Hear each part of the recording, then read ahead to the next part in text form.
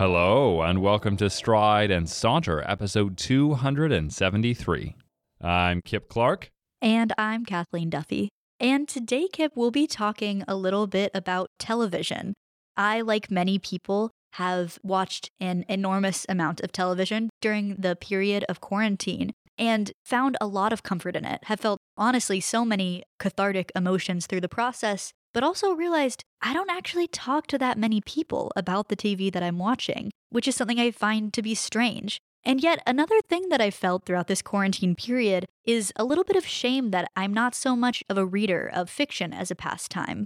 And so I wanted to take this time together to talk a little bit about that, about why it is that we feel guilt or shame about watching TV, but why reading is continually held up as a respectable hobby and pastime. What do we make of this discrepancy between the two? And how can we talk about TV in a way that maybe values it a little bit more? Well, first, Kathleen, I love the 3 C's you gave of comfort, catharsis, and conversation, or the lack thereof, surrounding television watching. I also have consumed a number of shows during the pandemic, many of which I watched to pass the time, but were also long-standing on a cultural list of, quote, important TV.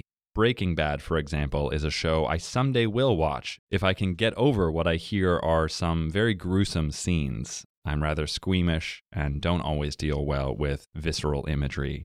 And I also really love this topic because there is a hierarchy of storytelling that I don't think is particularly fair. I think we elevate reading, sometimes even poetry, as the pinnacle of human expression, and then falling below that, television, many movies, which I don't think is always fair. There are absolutely artistic and impactful pieces out there. It's also really subjective. There are probably some children's movies that have gone on to radically shape the adults those children went on to become. How many of us can still vividly recall some of these songs or scenes from childhood media that we consumed? And then, in my mind, towards the bottom of some people's lists are video games. And what I think is interesting is that at either end of this half-pipe image in my mind, an upside-down parabola, we have an accessibility barrier. With video games, you need certain reflexes and knowledge of the gaming controller or the mechanics of a video game to progress that story. And with reading, obviously, if you are illiterate or not familiar with certain vocabulary, maybe even a new language or mixture of languages, you won't be able to understand what's going on. I'd even add an additional barrier in reading, especially true in poetry, that if you don't understand certain themes or references, it's entirely lost on you. And then in my mind, in the middle, we have many television shows, which explain themselves clearly in an episode. You know what's going on, and the characters are either archetypes you already know, or give clear exposition to who they are and what their motivations are. And it's curious to me, in a way that reminds me of certain capitalist philosophies, that we value some things simply because of their rarity. And as a result, what is common must be lacking in value. And yet I would point to air, water, sunlight, other natural resources that are incredibly valuable, but that many of us, especially those of privilege, don't think about with great value. And I wonder if we extend that thinking to television shows. They're so accessible, we think, that they can't possibly be great stories or meaningful. How many of our English teachers growing up told us that the Harry Potter books might be great entertainment, but aren't great literature? And yet I would say, current controversies with J.K. Rowling aside, look at how many people that fictitious world impacted. I think a lot of television shows are quite the same, and I'm looking forward to getting into specifics with you. Well, first off, I just want to say I'm so glad that you bring up this fact of accessibility or inaccessibility. As I was ruminating and reflecting a bit with this topic, I came to realize that there's got to be at least a little bit of underlying classism going on with our obsession with reading. Along those lines, I think there's a commentary relating to labor as well. There's an idea that there's a kind of work with reading, even if it is imaginative, that we have to create this world, that it's a more creative process than TV, which offers us the visual stimulation in addition to the story. I think it comes back to what you had to say regarding value and where we place our value, that there's something common about TV and that there's a simplicity to TV, which only prevents us, in my opinion, from actually understanding the depths that it offers, that there is a creative potential to imagine. I'm reminded of the many times that in television, because of its compressed format, we don't always get to bear witness to certain conversations. We only get to see the exposition before we're shuttled off to another scene. And there is this imaginative work then of what was the conversation? How did it go? In addition, the different shots offer us perspective. They allow us to embody these characters, embody these views, to see differently in a similar way that reading offers us. I think that the difference between them isn't as vast an expanse as we're often taught to believe.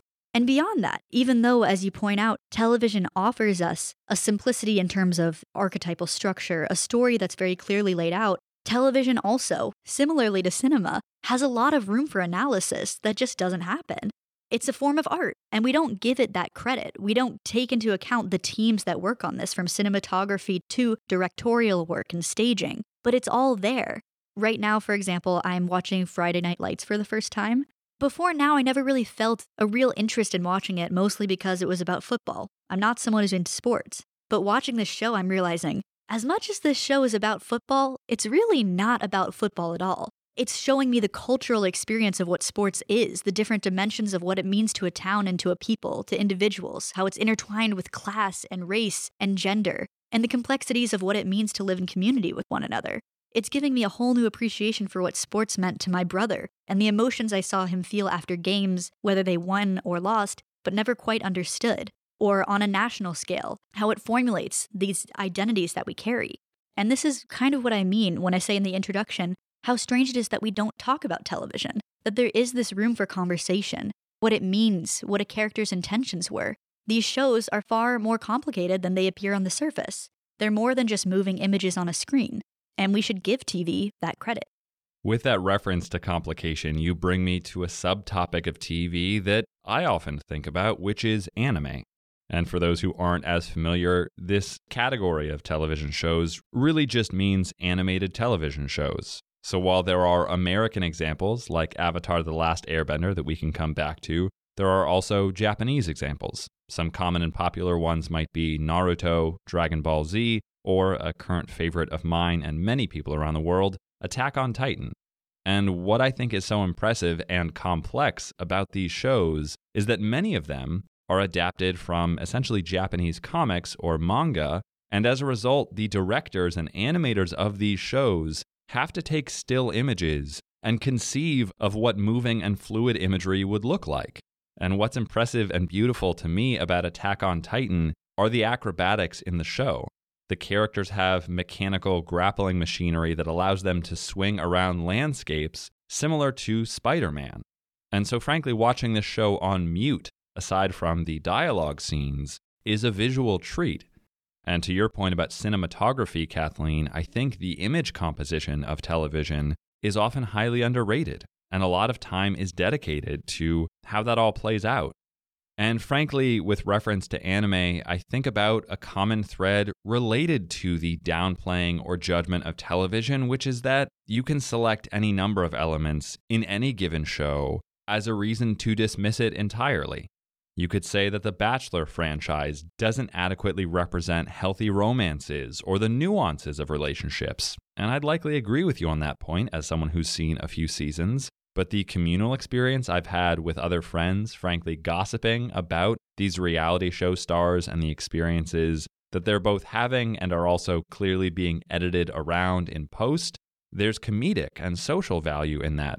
Are there examples of anime that bring up sexuality in uncomfortable or inappropriate circumstances from a Western lens? Absolutely.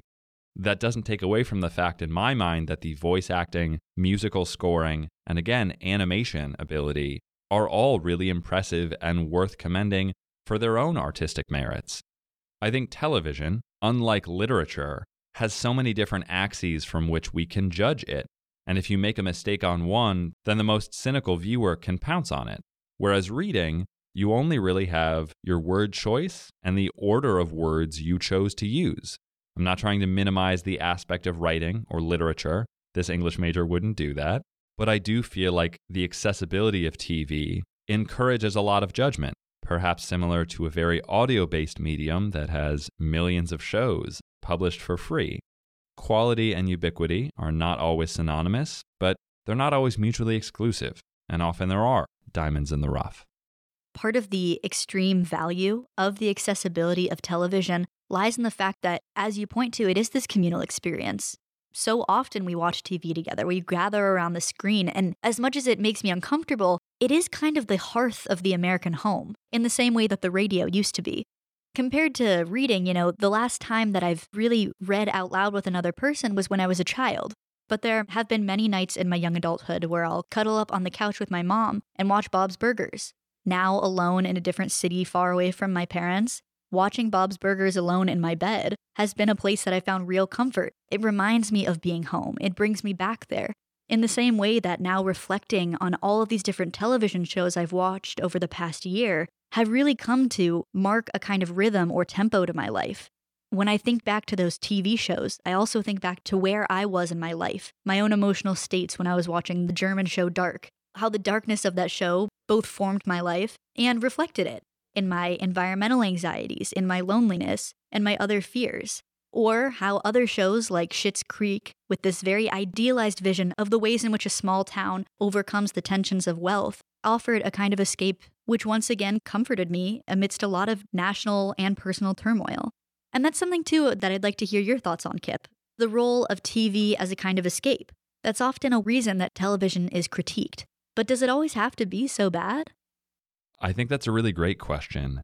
It's one I thought a lot about during COVID, because I suspect that part of the misery and agony of being locked inside and forced to wait is that you can't do much aside from waiting. There's the sense of not accomplishing anything or putting something tangible or meaningful out into the world. And I personally felt that a lot as I chose to take a hiatus from this podcast, something I've been proud to produce. But I also think there's a time when escape is really valuable. There are a couple of people I know personally who are grieving as we record this episode.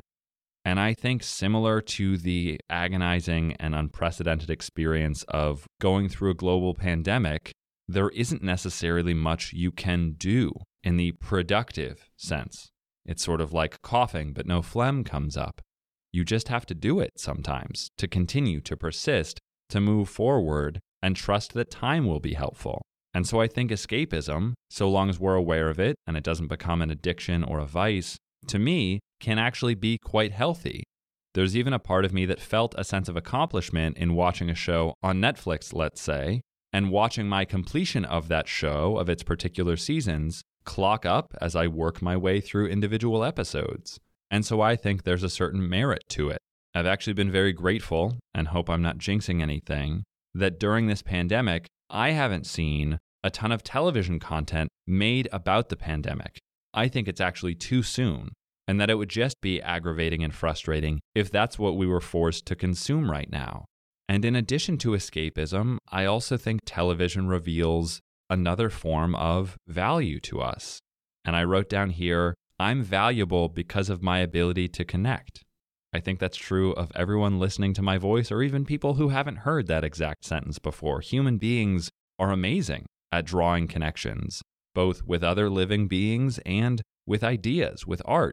And so while it may not be tangible, there are clearly television shows that have impacted us. I remember a peer of mine in high school giving a presentation on Friends, the famous sitcom, and remarking that there were times where she actually felt that those characters, the 6 of the ensemble on screen, were actually her friends. And she qualified it and said that she hoped it didn't sound pathetic, but it makes a lot of sense. It is a type of parasocial relationship, and one that, so long as we're self-aware, I don't actually think is a danger, and could even be an asset to us, reinforcing our ability to feel what others feel and think about what others are going through, even if they're fictitious.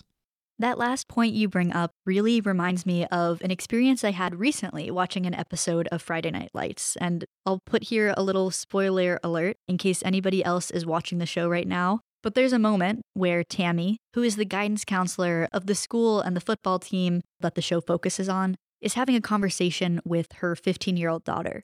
She was at the store and she witnessed her daughter's boyfriend buying condoms. And, comes home and has this conversation with her daughter. And Tammy is very upset. She thinks her daughter's too young. You can see the pain in her body as she talks to her daughter and tries to express her concern. The actress conveys this emotion with such a viscerality that I felt it myself too. It had me actively thinking, what is it like to be a mother watching her daughter grow in this way, to come into womanhood, to discover their own sexuality? It made me think about my own relationship with my mom, to think about how difficult that must be for any mother, but for mine as well. Which is all to say that these shows change us, or at least they have the potential to.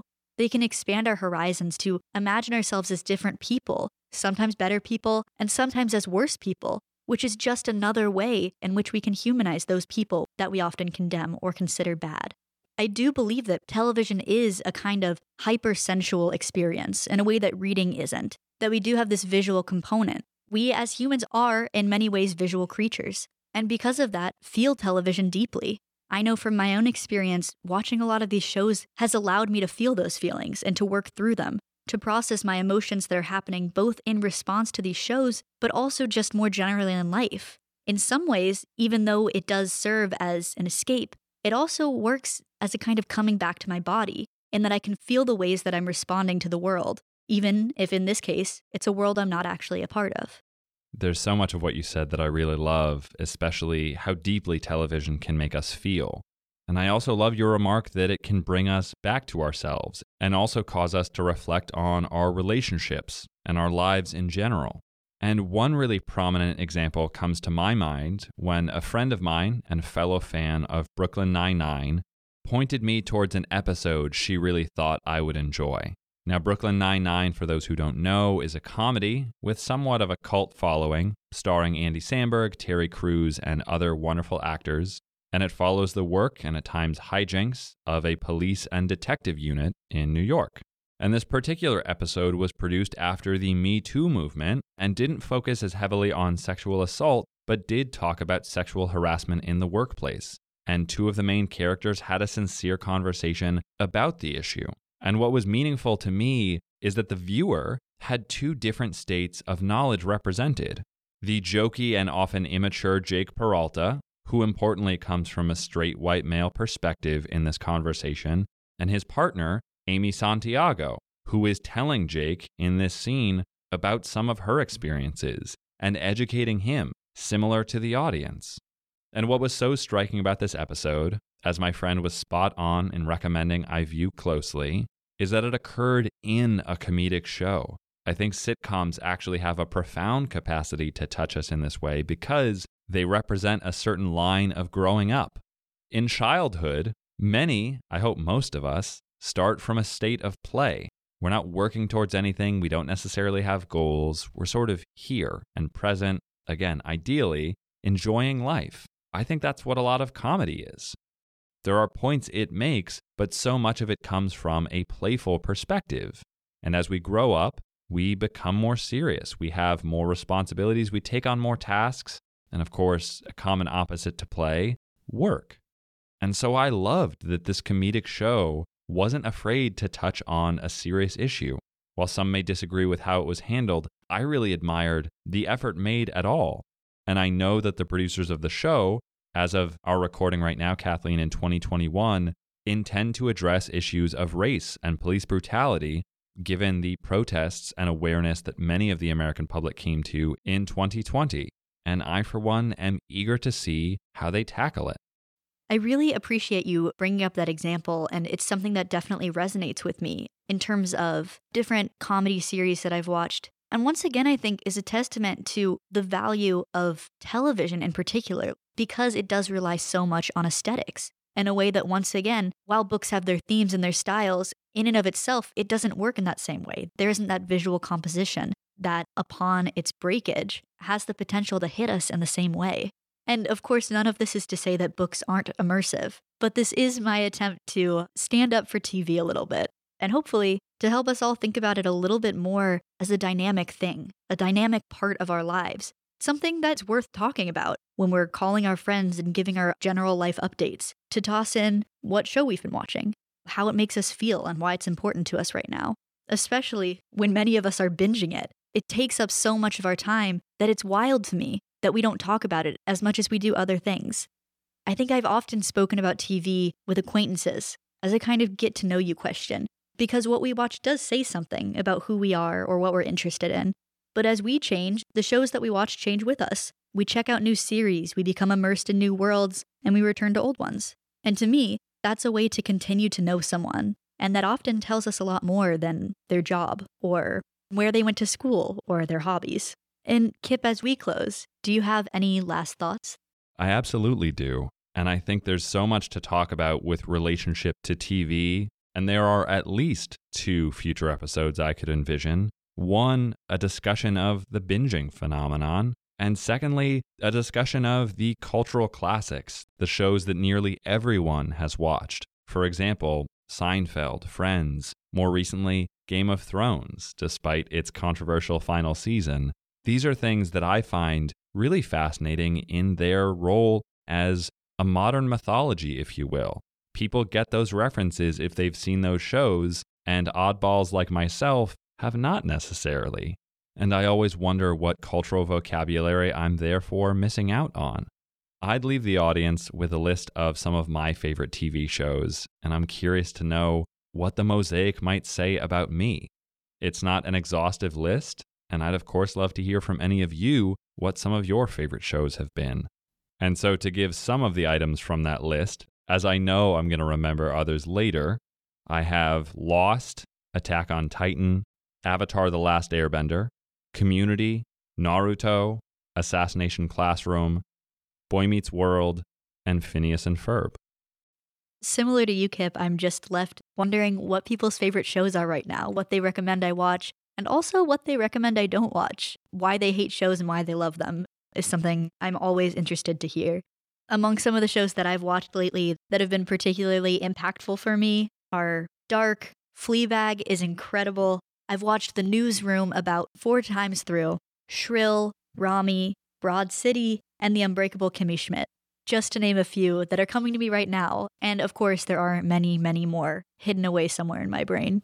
And as a truly final thought, I'd love to know from you, the audience, if you would ever be interested in a Stride and Saunter style review or discussion of a singular TV show, or perhaps a singular TV show season. But of course, as always, we want this to be a conversation among, not simply a conversation between, because we're definitely not the only 2 people who've ever watched and enjoyed television. So we'd love to hear from you. You can find us on social media and also via email at strideandsaunter@gmail.com. And as always, we thank you very much for listening, and from thought to word and voice to ear, this is Kip Clark signing off. And I'm Kathleen Duffy. Go in peace and conversation.